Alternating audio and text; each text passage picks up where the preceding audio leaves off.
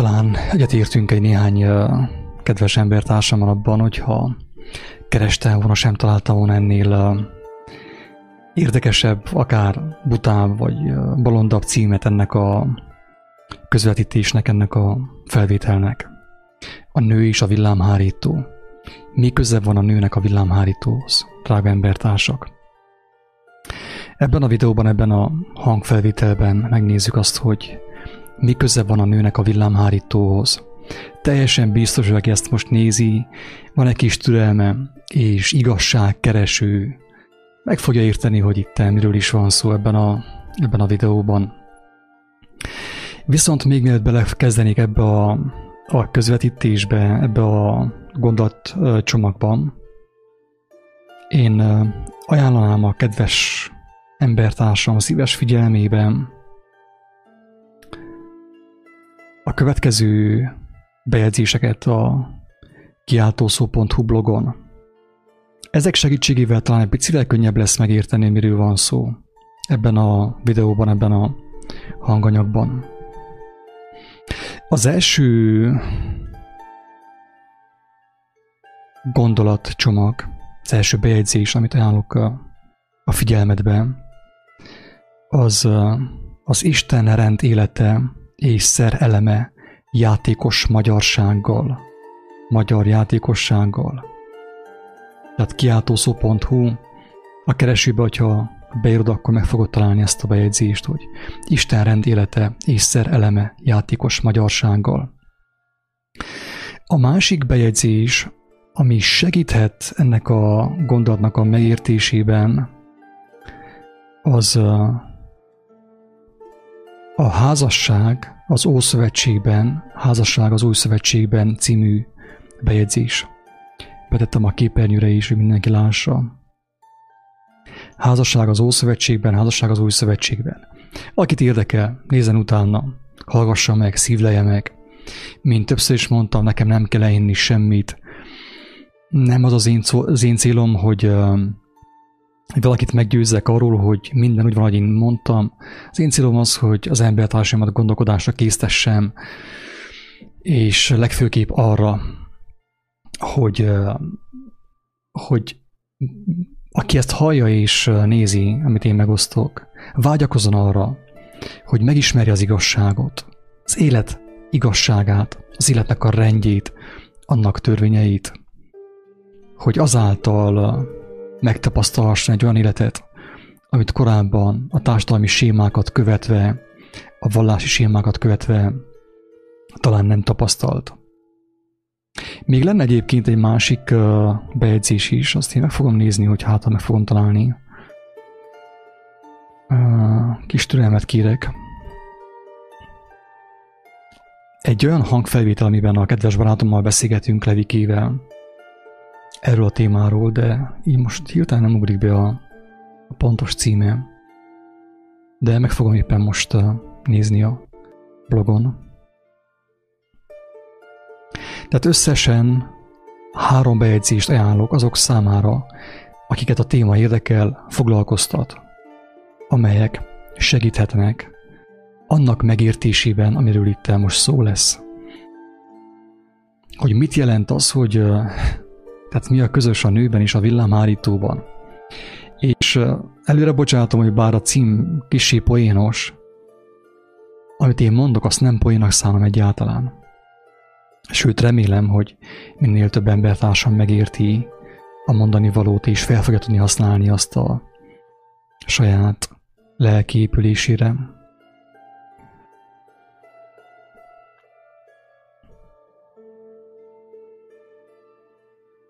Azt persze előre bocsátom ebben a videóban is, hogy akik elkötelezték magukat valamilyen vallásnak, valamilyen mozgalomnak, valamilyen izmusnak, azok nehezebben tudják megérteni azt, amiről itten beszélni fogok. Ez van. Sajnos az van, hogy az ember zsigerből védi azokat a programokat, azokat az elme programokat, amelyeket bejuttattak az ő elméjébe, és amelyek szó szerint meghatározzák, és nem csupán meghatározzák az ő életét, hanem meg is határolják, körbe határolják, úgymond. Korlátokat szabnak az ő életének, az ő létezésének.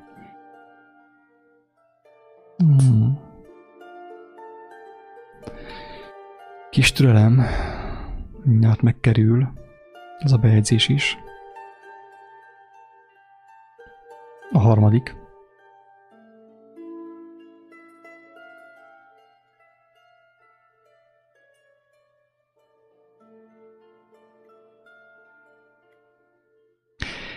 Véleményeket, hozzászólásokat, kéréseket is főképp az olyan személyektől fogadok el, akik még ha részei is valamilyen vallásos mozgalomnak, már mertek kérdőjeleket feltenni, mertek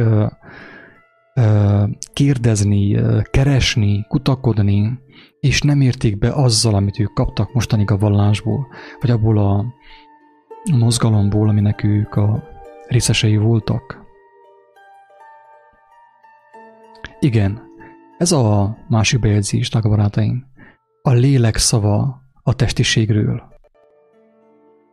A lélek szava, picit ilyen durva a kép, ugye, és emiatt könnyen lehet mondani rám azt, hogy ördög van benne, meg démon van benne, meg szállt a démon, ugye, sátán van benne, meg társai. Semmi gond, már nem is lepődök meg ezen, hogyha a vallásos emberek azt mondják, hogy démon van benne, vagy ördög van benne, meg társai. Tehát összesen ez a 3 bejegyzés, amit ajánlok figyelmetekbe, ami segíthet abban, hogy megértsd, hogy ebben a bejegyzésben miről lesz szó. Tehát a legelső, a legrégebbi bejegyzés, Isten rendélete és szereleme játékos magyar játékossággal. A következő, házasság az Ószövetségben, és a harmadik, ugye a babonától az értelemig, mint ez a videó is, ugye a babonától az értelemig cím alá tartozik, ugyanis én a videóimban, felvételeimben azzal próbálkozom, hogy valamelyest segítsek embertársamnak elszakadni a babonáktól, és ráhangolódni arra az igazságra, amelyből az élet fakad, amelyből az élet maga létrejött. A lélek szava a testiségről, ez a 3 bejegyzés van. És akkor én most át is térnék a mai témára, ami nem más, mint a nő és a villámhárító. Oké. Emlékszem, hogy gyermekkoromban olvastam a Mary Shelley's Frankenstein című könyvet. Nem ajánlom senkinek, butaság volt, érdekes volt akkor, és hát nyilván ugye a Victor Frankenstein doktor azt akarta, amit talán nagyon sok fiatal legényke szeretne, és amin sokan többen is elgondolkodtunk, hogy hogyan lehetne azt a hatalmas energiát felfogni, ami az égből lejön, ugye belecsap a fába, vagy egy épületbe is, azt romba dölti. Tehát talán több fiúnak, több srácnak, aki igazságkereső, és szerette figyelni a természeti jelenségeket, feltöltött az a kérdés, hogy hogyan lehetne azt a hatalmas erőt, azt a hatalmas energiát felfogni, és mit tehetnénk, hogyha azt az óriás energiát felfoghatnánk, befoghatnánk valamilyen féleképpen, tárolhatnánk.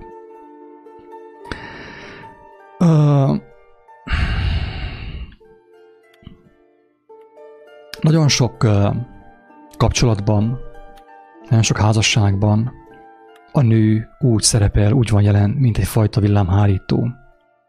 Jön egy hatalmas erő, mondjam azt, energia az életből, a mindenhatótól, ugye, tehát minden erőtől le van gyakorlatilag. Kérdés az, hogy az ember mire használja azt. Jön egy hatalmas erő a férfin keresztül, ugye a férfi nyersességén keresztül, és sajnos nagyon sok házasságban, nagyon sok kapcsolatban azt történik, hogy ezt az erőt a nő befogja, és belevezeti a földbe, pontosan úgy, mint egy villámhárító. Elnézést, kedves hölgyek, tudom, hogy ez nem mindenkire vonatkozik ez a kijelentés, és én őszintén remélem azt, hogy nagyon sok olyan nő van a világban, akikre nem vonatkozik az, amit elmondtam.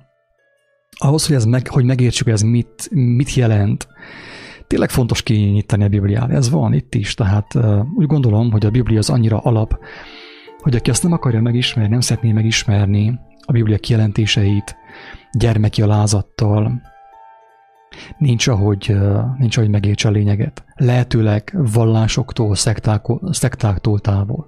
Ezt mindig hangsúlyozom, hogy kerülni kell a vallásokat, a vallásos mozgalmakat, a szektákat. Mindenféle ilyen gyülekezetet, főképp az olyan gyülekezeteket, amelyek ilyen nevesebbek, ugye, mik vannak, ugye, katolikustól egészen a hit gyülekezetig, a baptista, az összes. Jobb, hogyha az ember elkerüli, és a gyermeki kíváncsisággal, alázattal, szerítséggel próbálja tanulmányozni a Bibliát, és a megértéseit megosztani egy-két emberrel, akiket úgymond méltónak tart arra, és akikkel tud beszélni a témáról. Így lehet szerintem az igazságot valamelyest megérteni. Nekem meggyőződésem, hogy Jézus sem azért mondta, hogy ha 2 vagy 3 találkoztak az én nevemben, ott vagyok én is közöttetek. Nem azt mondta, hogy 200 vagy 300, azt mondta, hogy 2 vagy 3. Én személy szerint azt tapasztaltam, hogy minél többen vagyunk egy ilyen társalgásban, beszélgetésben, annál hígabb a téma, annál fedületesebb, felszínesebb a beszélgetés, és annál kevesebb a mondani valója. Nézzük meg azt, hogy nagyon röviden, hogy mit jelent a házasság az Ószövetségben. Azt is kijelenteném még itt a videóban, hogy sokan azt mondják, hogy az Ószövetségre nincsen szükség, én ezt nem vallom egyáltalán. Nekem teljes meggyőződésem, hogy ahhoz, hogy az ember eljusson Krisztushoz, hogy valóságosan megértse a Krisztus által felkínált lehetőséget, szükséges, hogy neki legyen egy betekintése az Ószövetségbe is, hogy tulajdonképpen, hogy honnét indul el az egész. Miért volt szükség az Ószövetségre? Mi az, hogy Ószövetség? Mi az, hogy törvény? Mi az, hogy a törvény átka? Mi az, hogy a törvény az embert vagy lesújtja, vagy pedig felemeli?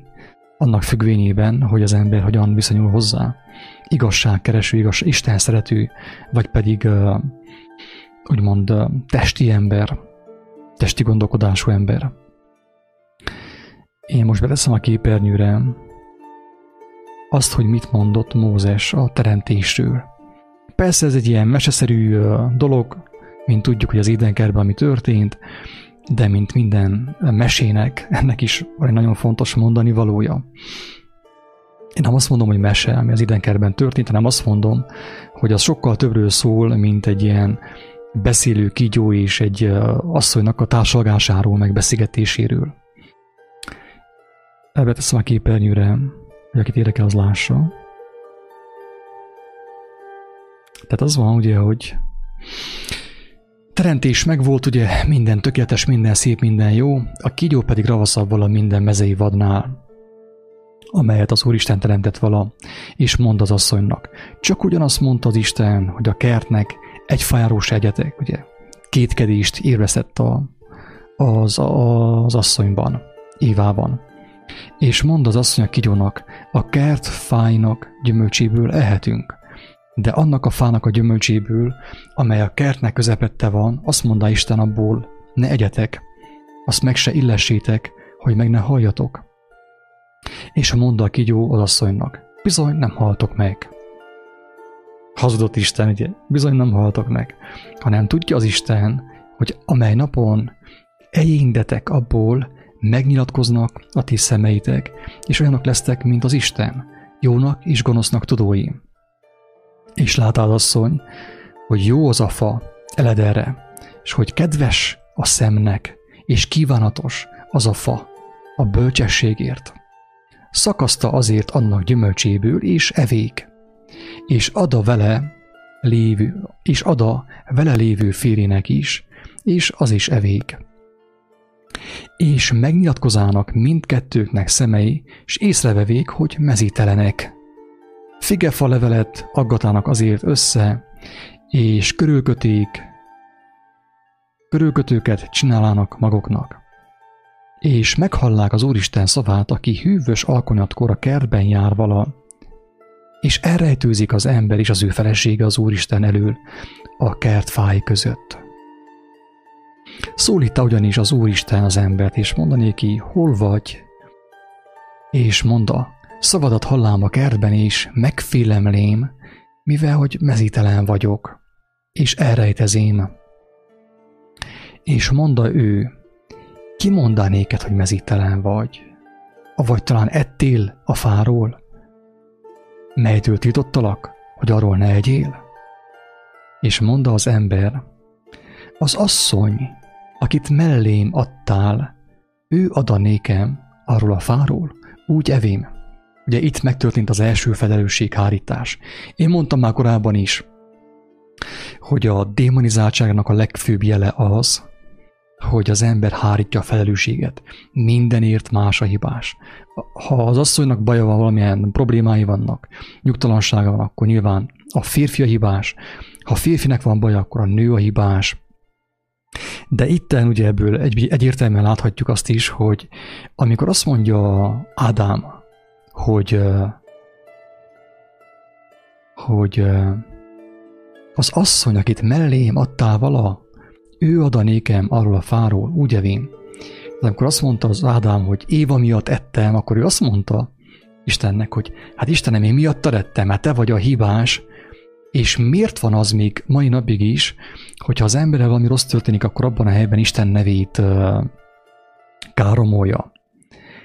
Tehát a kalapács az ujjára üt, abban a helyben Isten nevét káromolja. Tehát azóta is Istent hibáztatja az ember. Nem Isten volt a hibás, azt mondta, hogy itt van, minden a tiétek, élvezzétek. De arról a fáról ne egyetek. A jó és a rossz tudásának a fájáról ne egyetek, mert akkor meghaltok. Akkor már okoskodni fogtok taktikázni, ugye, hogy melyik a jó, melyik a rossz, mit tudom én mi.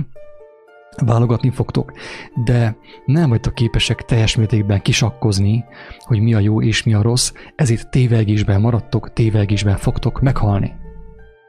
És úgymond halandóvá váltok. Tehát ugye megtörtént az első felelősséghárítás, Ádám azt mondta, hogy az asszony a hibás, de ezzel azt mondta, hogy Isten a hibás, ugye? És azóta is Isten káromolja az ember, bármilyen rossz történik vele. És mivel őt káromolja, nincs esélye a szabadulásra. Drága barátaim, akik Istent káromolják bármilyen formában, vegyék tudomásul, hogy a nyomorúságukban fognak meghalni. Attól az ujjam nekem nem fog kevésbé fájni, hogyha kalapáccsal ráütöttem az ujjamra, nem fog kevésbé fájni az ujjam azáltal, hogy Isten nevét káromolom. Azt mondom, hogy Isten a hibás, hát mit ütöttem a kalapáccsal az ujjamra? Azért, mert figyelmetlen vagyok. Így van-e? Az eszem talán a szomszéd feleségén járt, tegyük fel. És mondta az Úristen az asszonynak, mit cselekedtél? Az asszony pedig mondta, a kígyó ámított el engem, úgy evém. Ugye az asszony is, Éva is hárított. Hát én sem vagyok hibás, Éva sem hibás, Ádám sem hibás. A kígyó a hibás, ugye? És mondta az Úristen a kígyónak, mivel, hogy ezt cselekedted, átkozott légy minden barom és minden mezévad között, hasadon járj, és port egyél életed minden napjaiban, és ellenségeskedés szerzek közötted és az asszony között, a te magod között és az ő magva között. Az neked a fejedre tapos, te pedig annak sarkát mardosod, mondja Isten, ugye? Az asszonynak mondta, felette igen megsokasítom viselőséget, terhességet, ugye, fájdalmait, fájdalommal szűz magzatokat, és epeked el a te férjed után, ő pedig uralkodik te rajtad. Azt, hogy az embernek mit mondod, azt is felolvasom, de most nem ez a lényeg, hanem ez. Hogy mit mondta az asszonynak, ugye, mert most arról van szó, hogy mi köze van az asszonynak a villámhárítóhoz.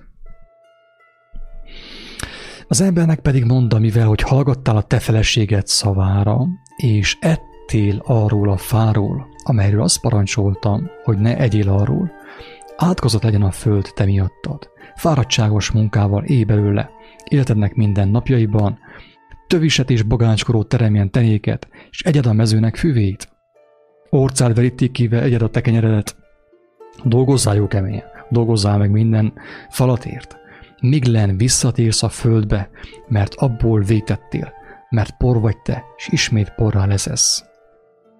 Oké. Menjünk vissza oda, hogy mit mondott Isten Évának.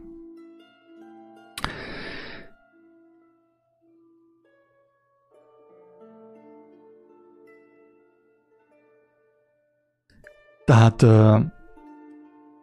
fontos hangsúlyozni azt, hogy amikor Évát megteremtette Isten, ugye ebben a történetben, akkor társnak rendelte Ádám mellé. Addig nem beszélhetünk uralkodásról, hogy Évának az ura Ádám volt. Nem. Évának a társa Ádám volt. Pontosan úgy, mint Ádámnak a társa Éva volt. Ők ketten ugye egyek voltak, együtt örültek mindennek, ami Istentől megadatott számukra. Nem volt közöttük ilyen hierarchia.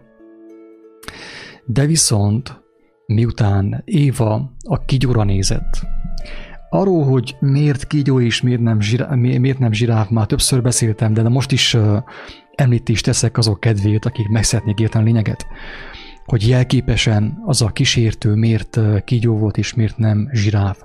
Azért, mert a zsiráfnak nagyon magasban van a feje, ugye. Tehát ugye még fizikálisan is közelebb van a zsiráf ugye a mindenhatóhoz, mint a kígyó. Tehát ő nincsen annyira a földhöz, van 4 vékony lába, 4 vékony kicsi patája, és csak azokkal éri a földet a zsiráf, ugye? De viszont a kígyó teljes testének hosszával hozzá van tapadva a földhöz. Mit mond az Úristen? Mivel, hogy ezt cselekedtet, átkozott légy minden barom és minden mezei vad között. Hasadon járj, és port egyél életed minden napjaiban. Tehát a kígyó valamelyest ugye itten szimbolizálja a földhöz ragadtságot, drága barátaim. Kedves hölgyek, a földhöz ragadtság. Sajnos a földhöz ragadtság, valljuk be, jobban érinti a nőket, mint a férfiakat. A férfiak úgymond kicsivel mindig olyan elszálltabbak talán, a nők, nekik mindig új ház kell, új lakás kell, egy újabb kamara, egy újabb kiegészítő, egy újabb konyhai készülék, egy újabb restaurálás, egy újabb festés, egy újabb emellet, és így tovább. És akkor a férfi ugye Ádámhoz megy is, kivitelezi azt, amit Éva mondott neki, mert Ádám még mindig Évára figyel, a mai Ádámok még mindig Évára figyelnek. Ez történik. És akkor, amikor ugye az Éva szóba állt a kígyóval, akkor gyakorlatilag ő a testiséget, a földiséget szerette meg, kedvelte meg. Megszerette, hogy hú, milyen jó ott a földön, milyen szépen lehet ott alkotni, meg házakat emelni, egyikből költözni a másikba, a másodikból a harmadikba, és így tovább. Tehát úgymond azáltal, hogy a kígyóval konzultált Éva, azáltal, hogy ő testivé vált. Tehát testiessé, testivé, földivé, földhöz ragadtá vált. És Ádám, mivel ugye hát feltétlenül szerette Évát, ezért ő is azt mondta, hogy hát akkor együnk ebből a fából, hát akkor leszek én is testi, ugyanis én szeretem Évát. Tehát Ádám elfelejtette azt, hogy van valami, amit ő jobban kell szeressen, mint a feleségét. Mindenható Isten. Maga az igazság, az életnek az igazsága, hogy ő vele úgymond egyenes adásban legyen. És amikor ő Évára tekintett, és Évának engedelmeskedett Isten helyett, azáltal ő is testivé vált, testiessé vált, földivé vált, földhöz ragadtá vált, drága barátaim. Ennyire egyszerű a téma, nem kezd túl misztifikálni szerintem. És ez ugye, amit én mondtam, ez nem egy ilyen, azt mondják, hogy eretnek ugye eretnek tan, mágiára vele, már többen mondták, hogy ördög vagyok, démon vagyok, meg sátán, meg minden társai, de viszont ezt mondták Jézusra is, engemet ez vigasztal. Rá is ugyanazt mondták, hogy ördög van benne, meg Beelzebubbal űzik ki az ördögöket. És azt mondta Jézus, hogy hát sajnos, mivel hogy ez történt velem, a tanítvány sem feljebb való az ő mesterénél, ezért őt is ördögnek fogják nevezni. Tehát ez teljesen normális, sajnos. A babona, a vallás annyira megfertőzte az embereket, hogy képtelenek a józan gondolkodásra. És amikor hallják a józanságot, akkor elfordítják attól a fejüket, a tekintetüket, a fülüköt, és a mesére, a babonaságra fordítják azt. És ezért mondtam azt, hogy a Biblia babonás értelmezése egyenlő halál. Egyenlő halál. Az a személy, aki életében Bibliát nem olvasott, de megmaradt a józan gondolkodásba, tisztességbe, az ember sokkal jobban jár az ítélet napján, mint az, aki a Bibliát a kereszténységnek köszönhetően babonásan értelmezte. Ezt már többször elmondtam, és még szerintem egy néhányszor el fogom mondani. Na de menjünk vissza Évához. Tehát Éva ugye földhöz ragadtá vált, pontosan úgy, mint a kígyó, az állatra figyelt, nem pedig Istenre, ugye. Isten azt mondta, hogy te vagy a legközelebb hozzá. Az állatokat alád rendeltem, de Évának nem, ő állatra figyelt. És akkor ugye mi történik? Azóta is az ember fél az állattól. Ez csak úgy zárójelben mondom. Az ember fél az állattól, ő elfelejtette, hogy ő a teremtés koronája. El van szakadva Istentől, fél a medvétől, a kígyótól, az oroszlántól, a kutyától, mindentől fél az ember. Nem mindegyik ember, hangsúlyozom, nem mindegyik ember. Hanem az istentelen ember, aki nem érti az életnek a lényegét, az életnek a miértjét, fél mindentől, a saját árnyékától is. Éva az állatra figyelt, Ádám szintén ugye az állatra figyelt Éva által, állativá váltak. Ez meg is látszik ugye, hogy például a szexualitásban is ugye a kutya pozíció egyik favorit. Valljuk be, most hiába tagadjuk ezt, ez van. Állativá váltunk teljes mértékben, kutyákká váltunk. Nem hiába mondja az írás, ugye a Biblia, az Új Szövetség is, hogy tehát nem hiába hasonlítja a jellemtelen, istentelen embert az ebekhez, az írás, meg a disznókhoz. Ez van.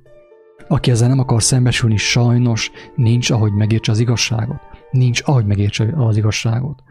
Amikor az ember az állatoktól tanul, és nem Istentől, teljesen reménytelen. Ez van. Oké.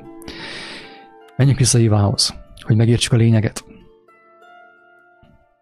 Azt mondta az asszonynak, Évának, mivel ő a testiségre figyelt, az állatokra figyelt, ugye az állatra figyelt, és nem a mindenható Istenre, hogy felette igen megsokasítom viselőséget, fájdalmait.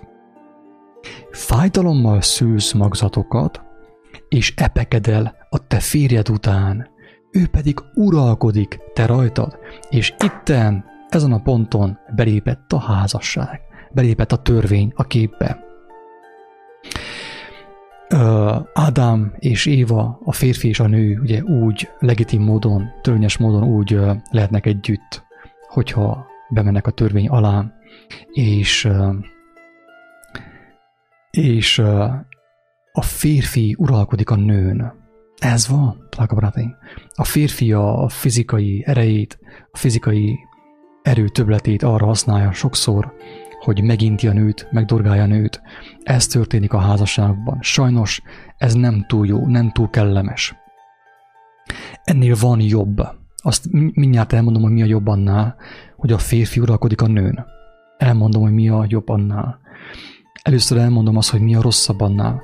Az a rosszabb annál, drága barátaim. Tehát sajnos a világ most rosszabb állapotban van, mint a törvény. A törvény az kellemetlen, az, amit mondott az Úristen Évának, az kellemetlen, kényelmetlen. Tehát fájdalommal szüli meg a magzatát, fáj az neki, de mégis kell neki a szex, ugye kell a testiség. És Ádám, a férfi bántja a nőt, sokszor szavakkal, vagy akár fizikailag is bántalmazza őt, de a nő mégis ragaszkodik a férjéhez, epekedik a férje után, és a férfi uralkodik te rajtad, ő rajta.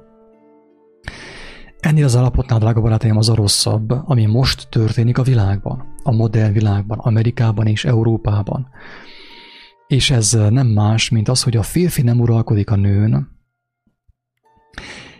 és tehát a férfi nem uralkodik azon a nőn, amelyik el van bukva, hangsúlyozom. Az elbukott nőn a férfi nem uralkodik, de nincs is, amivel uralkodjon, mert a férfi most már lassan butább a nőnél is, ilyen értelemben, tehát nincsen neki bölcsessége Istentől, el van szakadva Istentől, és a nőre felkerült a bakkancs, a férfira pedig a papucs.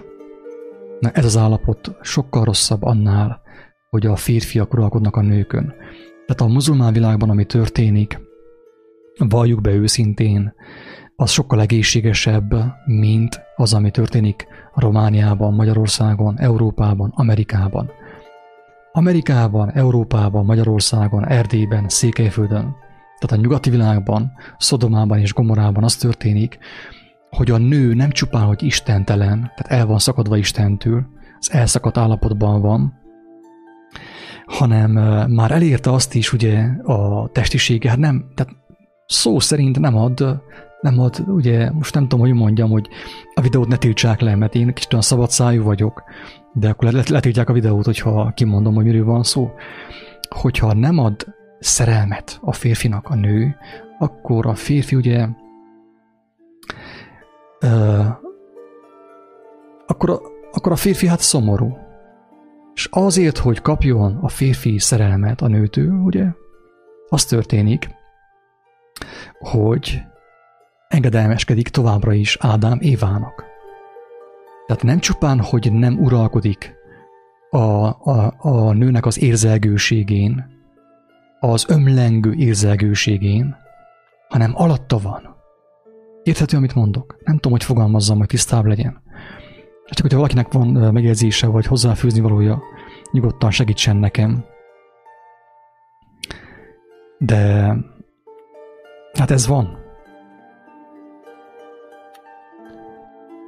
Tehát annál rosszabb, amit látunk a muzulmán világban az, hogy ahogy ott durván uralkodik a férfi a nőn, sajnos.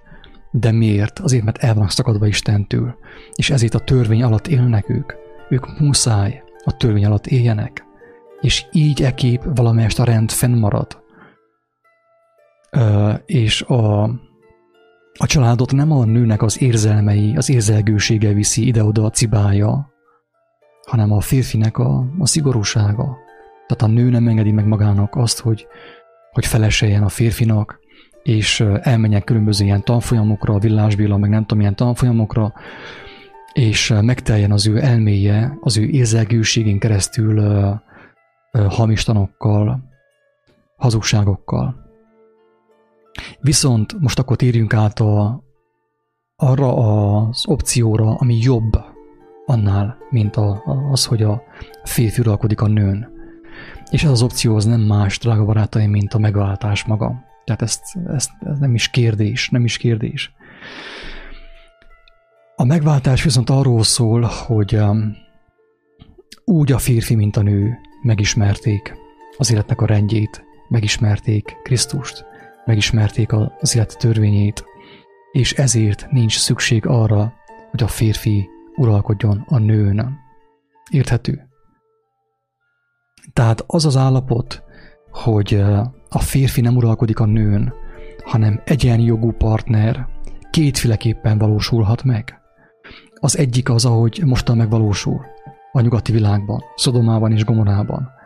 Úgy, hogy butaságban, istentelenségben valósul meg, hogy elvileg a nő egyenrangú a férfival, és a férfi nem uralkodik a nőn. Sőt, inkább fordítva van, mert a férfi nem kap szerelmet a nőtől, hogyha nem engedi, hogy a nő uralkodjon rajta. Tehát most a világ ugye teljes mértékben az elbukás állapotában van, és a nők uralkodnak, a nők uralják a világot, ez teljes mértékben így van. Aki ezt tagadja, nyugodtan tagadhatja, mert megteheti, most már minden szabad, de viszont nincs ahogy megértse az igazságot. Aki ezt nem akarja felismerni, hogy a nő, a férfi a mai világban teljes mértékben alárendelte magát a nőnek a szerelemi, a testiség miatt. Nem kap testet a férfi.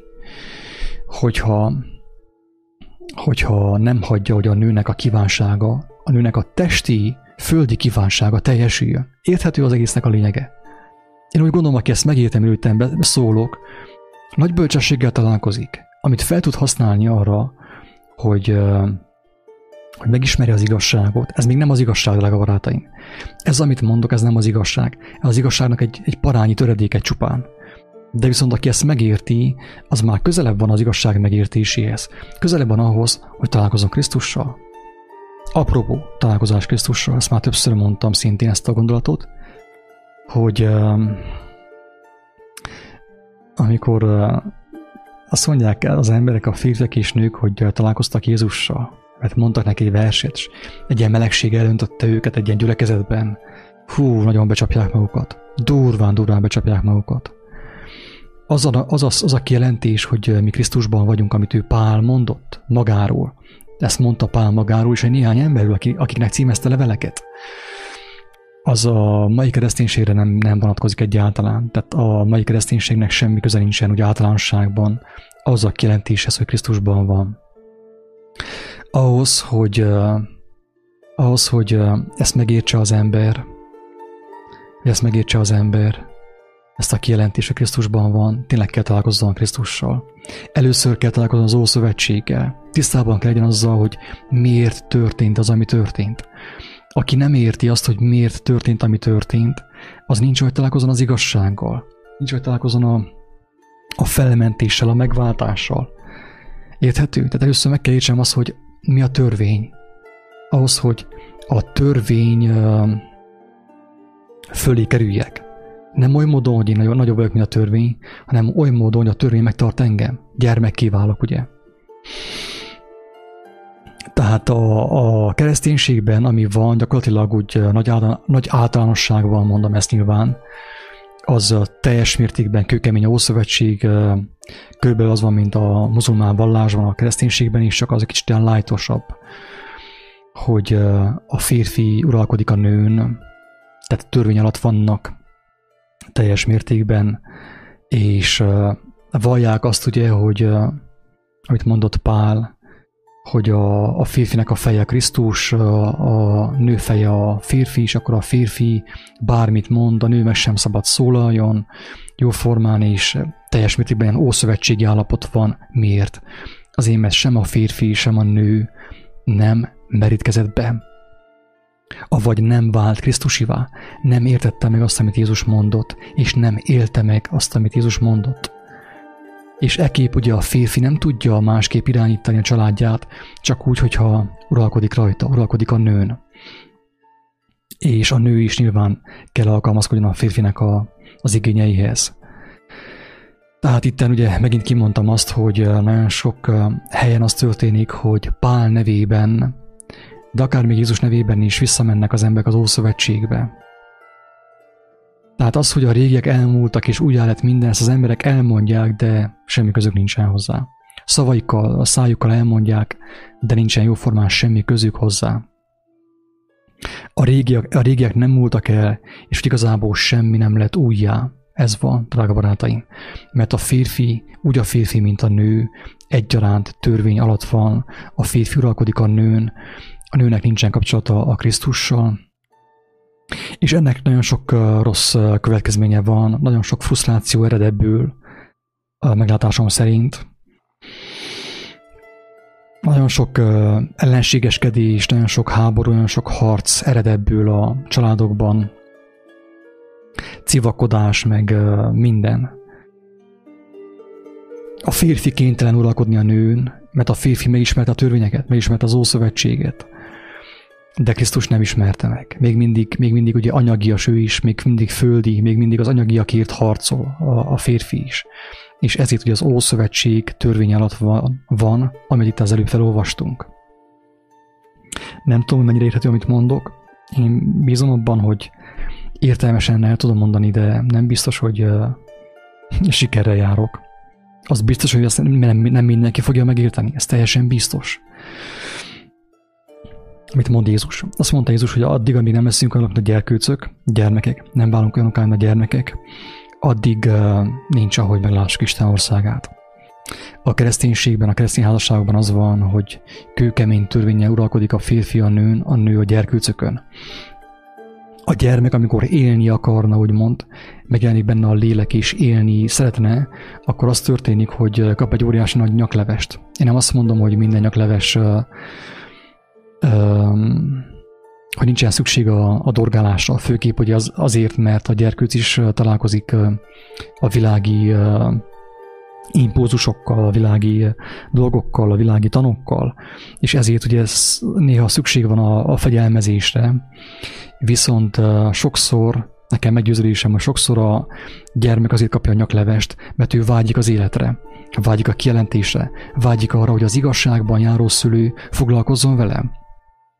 De mivel a szülőnek nincsen ideje, hogy a gyermekével foglalkozzon, mert el van foglalva a pénzkereséssel, az anyagiaknak a hajszolásával, nincs ideje, ezért ugye a gyermek követelőzik és hülyeséget csinál.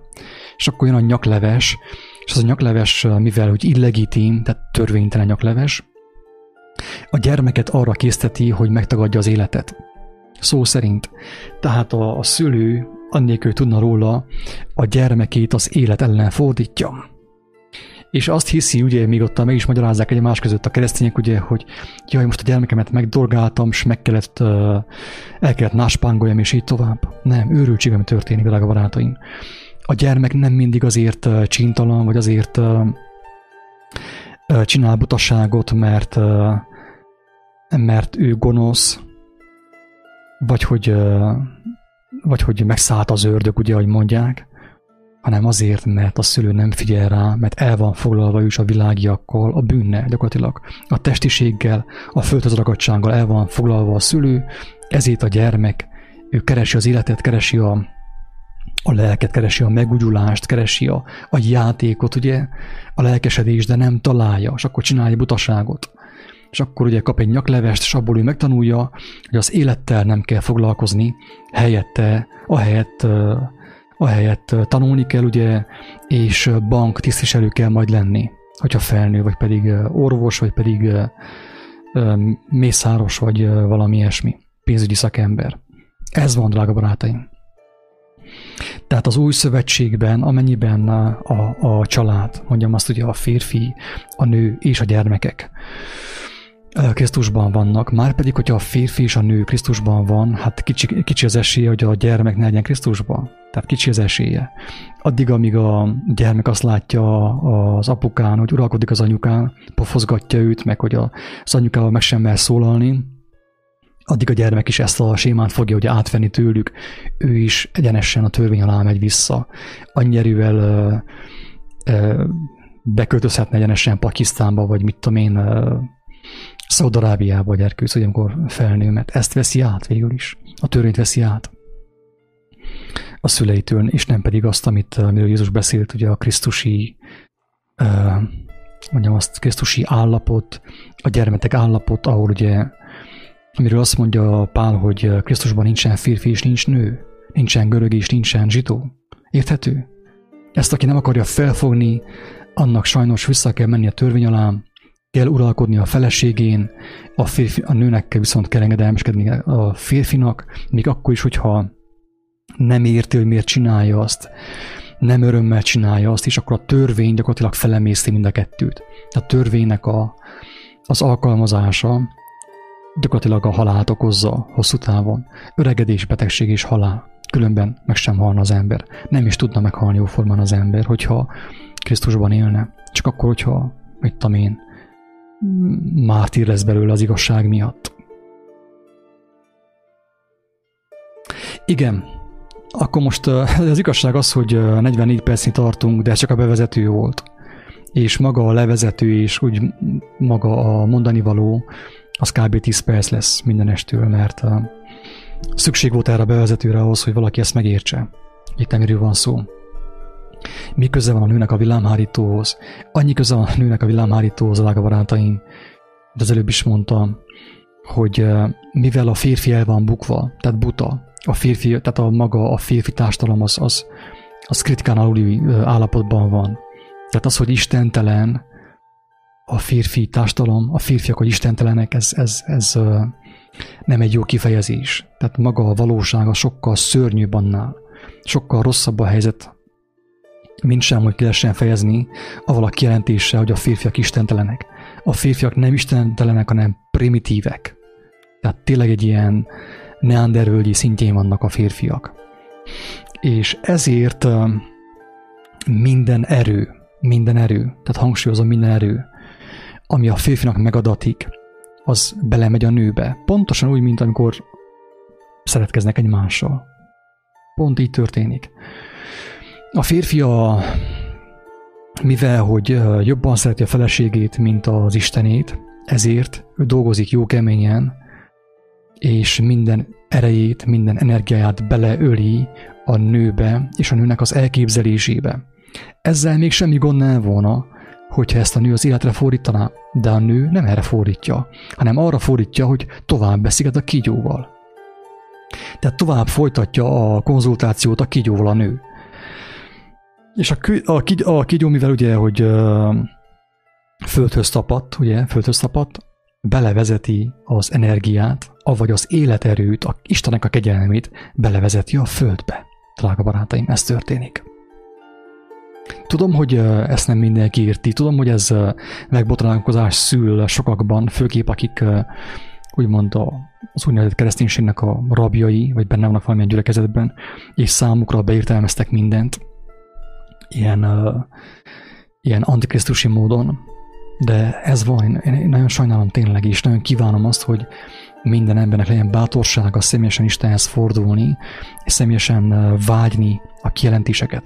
Mert amíg ez nem történik meg, ez a személyes kapcsolat, addig az lesz, hogy folyton Németh Sanyi bácsi, meg a társai bekanalozzák az igazságot, az úgynevezett igazságot az ember szájába.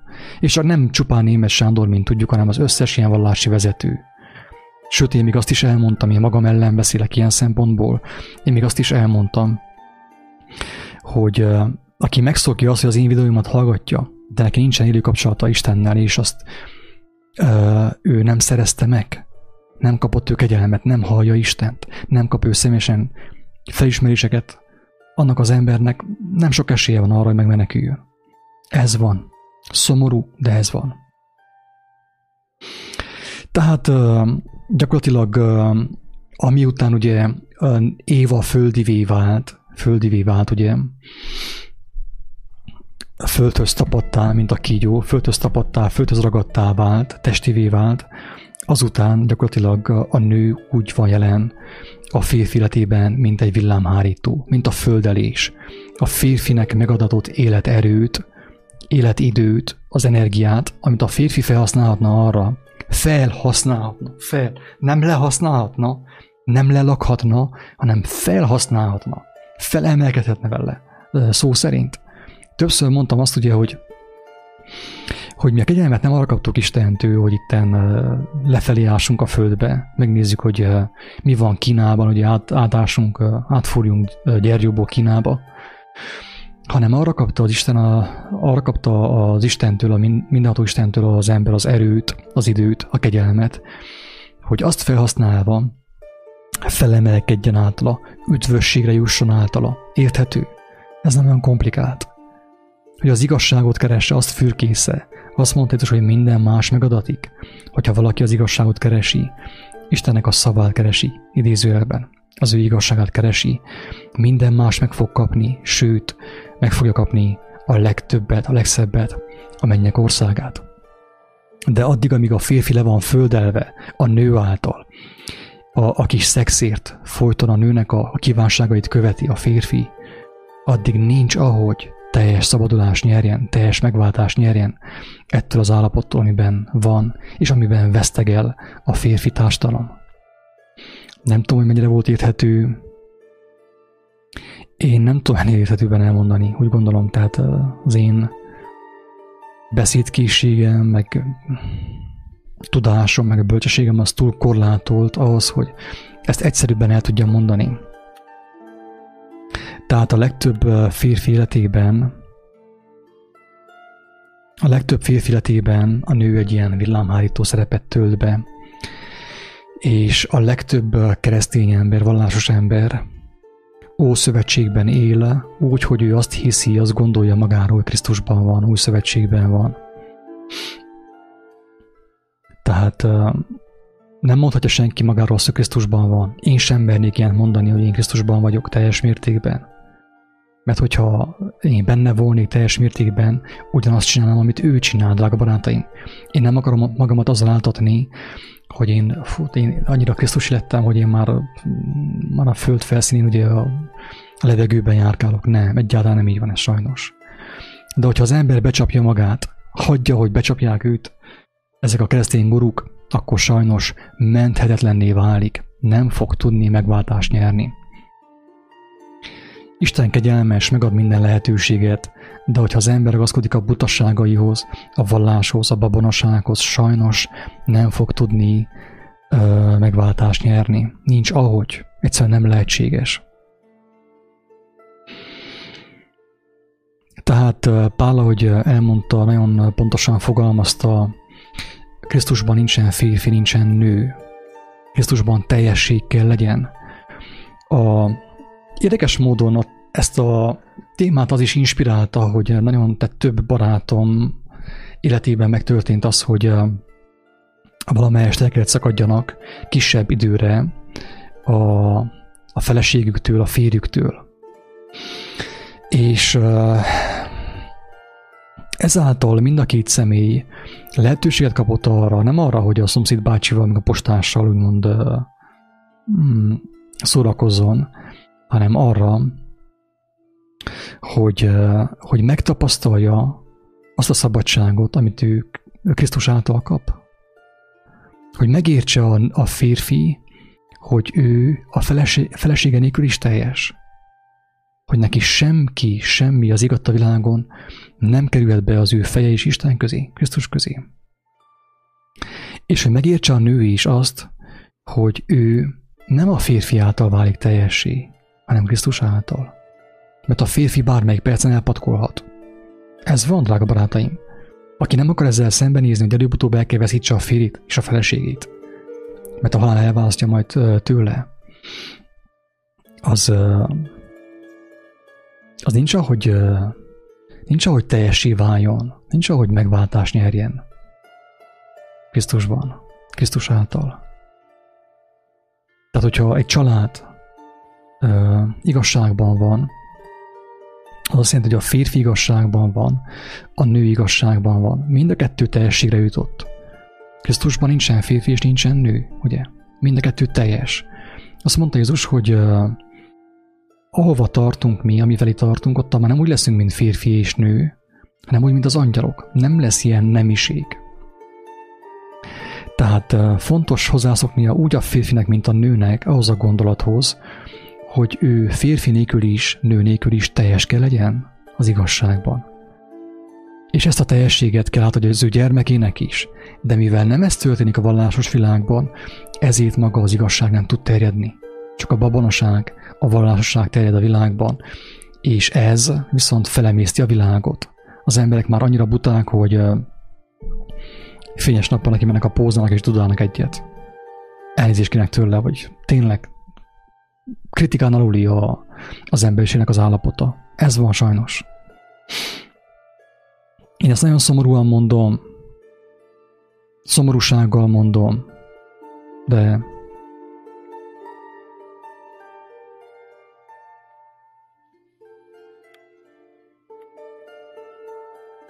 ez van.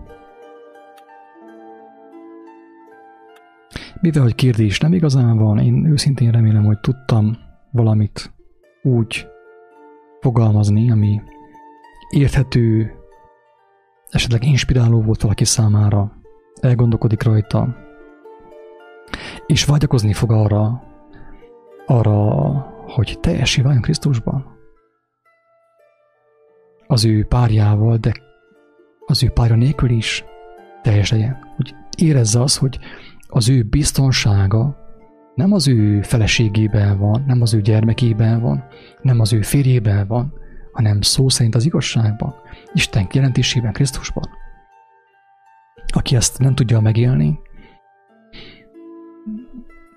emlékszem, hogy találkoztam egy fiatal hívő párral, nagyon tetszett az ő hozzáállásuk a témához.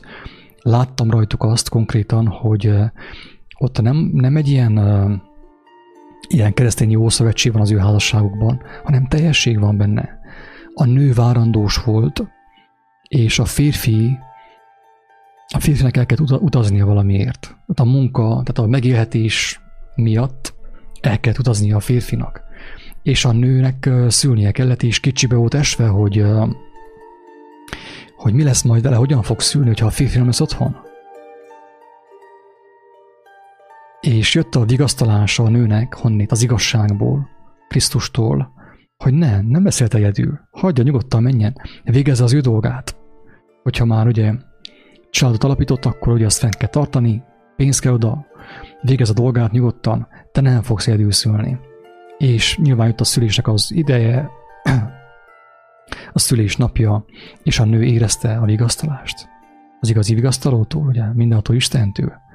És tudta azt, hogy hogy az ő biztonsága nem a férjében van. Érthető? Amíg ez nem történik meg, még ez fontos elmondjam, amíg ez nem történik meg, addig sajnos az van, hogy a férfi is bálvánnyá válhat a nő számára. Tehát a férj bálvánnyá válhat a feleség számára, és a feleség bálvánnyá válhat a férfi számára. Amennyiben bálvánnyá válik a férfi, illetve a nő, a férfi, illetve a nő számára, ott nincs igazság. Ott lehet nyugodtan beszélni ottan Jézusról, ott lehet hallelujázgatni reggeltől estig, de viszont hazugságban lesz az egész házasság. Sőt, a nő számára ugye a bálvány lehet a gyermek is. Tehát mindenkinek meg kell értenie, sőt a gyermeket is erre kéne nevelni, hogy az ő biztonsága nem anyukában van, apukában. Egy darabig persze tőlük van a suska, tőlük van a kifli, meg az ebéd, meg a tejbegríz, de viszont a gyermek is fel kell nőjön abban, hogy neki van egy gondviselője, akivel neki személyes kapcsolatban kell lennie ahhoz, hogy megtartasson. A bálványimádásról ugye csak egy néhány szóban, aki nem akarja meglátni, felfogni azt, hogy bármi lehet a bálványimádat tárgya. Tehát aki azt gondolja, hogy ő, tehát ugye most például ez a Sláger Gyergyóban, hogy a hídgyülisek, ők nem bálványimádók, mert ők nem járnak katolikus templomba, ahol szobrok vannak. Nem, tehát senki ne áltassa magát. Mindenki bálványimádó. Mindenki bálványimádó, akinek bármi is van Isten és az ő személye között. Bármi. Ha valamit az ember jobban szeret, és itt ugye főképp nekem a kedvenc slágerem ezt hangsúlyozom, hogyha valaki azt gondolja, ugye, hogy neki a pásztor mindig megmondja, az a jó felkent pásztora, úgy fel van kelve, hogy ott a plafonon, ugye, annyira fel van kelve az ő pásztora. Elnézést az iróniáért. Hogy a Szent Szellemmel felkent pásztor, ugye, akik ebbe kapaszkodnak, és ebben hisznek, ebben bizakodnak, óriási bajban vannak, drága barátaim. Számukra maga a pásztor, az a személy, az emberi személy egy bálvány. És Jeremiás azt mondta erre, hogy mindenki átkozott, aki emberekben bízik, embereket követ. Tehát egyszerűen nem akarják meghallani az emberek azt, hogy mindenkinek személyes kapcsolata kell legyen Istennel. Krisztus minket erre hívott. Ezt az emberek nem akarják meghallani. És belekerülnek a bálványimádásba. Egyiknek a bálványa a székessége, másnak a zsidósága, másnak a magyarsága, a harmadiknak a kereszténysége, a negyediknek a gyülekezeti pásztor, a másnak a férje, másnak a felesége, másnak a vagyona, és így tovább. Rengeteg bálvány, drága barátaim. Rengeteg bálvány lehet. Nehogy valaki azt higgye, hogy csak a szobor a bálvány, a Mária szobor, meg a Jézus szobor. Minden bálvány tud lenni az ember számára, ami beékelődik közéje és a mindenható Isten közé. Aki ezt nem veszi tudomásul, becsapja magát, durrá becsapja magát. Én teljes szívemből kívánom tényleg, hogy valaki megértse azt, amiről itt szó volt, és merjen személyesen az Úristenhez fohászkodni, vágyni arra, hogy ő teljessé legyen az igazságban, Krisztusban. Mert aki nem teljes az igazságban, annak tudnia kell, hogy ő egy ilyen villámhárító. Az ő társának, az ő párjának az energiáját vezeti bele a földbe, a seolba, a fekete lyukba. Lelakják szó szerint egymást az emberek. A házasságban az történik, hogy a férfi lelakja a nőt, ugye mert nincsen neki egyenes kapcsolata a mindenhatóval, a nő a férfit. És még ottan büszkékednek ott a Facebookon, hogy megérték a 50 éves nem tudom én milyen évfordulót. Nagy nehezen megérték. Tele ráncokkal, tele nyomorúsággal és fájdalommal. Ez, hogyha valakinek büszkeség, én őszintén sajnálom. Ezt kell mondjam. Tehát remélem, hogy valaki ezt megértette, amit mondtam. Ha van kérdés, utólag is fel lehet tenni kommentekbe Facebookon vagy YouTube-on, de viszont én mindenkinek azt ajánlom, azt tanácsolom, hogy vágyakozzon az igazság megismerésére. A Bibliát használni kell. Nem szabad engedni, hogy más értelmezze a Bibliát számunkra. A papbácsi, lelkészbácsi, kiáltószóbácsi, vagy bárki más. Mert aki így van ebben a szituációban, az még sajnos még nem lett teljesi az igazságban. Az még nem érti, hogy miért mondta Jézus azt, hogy ama a vigasztaló a Szentlélek. Maga Istennek a lelke, akit az ember ugye megismerhet, miután megismerte Jézus tanítását, az ő beszédét, és a Szentlélek elvezeti őt minden igazságra, mert van neki személyes kapcsolata vele, mint a kisfiúnak az apukájával. Aki ezt nem tapasztalta meg, nem élte meg, az még nincs igazságban, csak vallásban, felekezetben, babonában. Isten áldja mindenkit, szevasztok!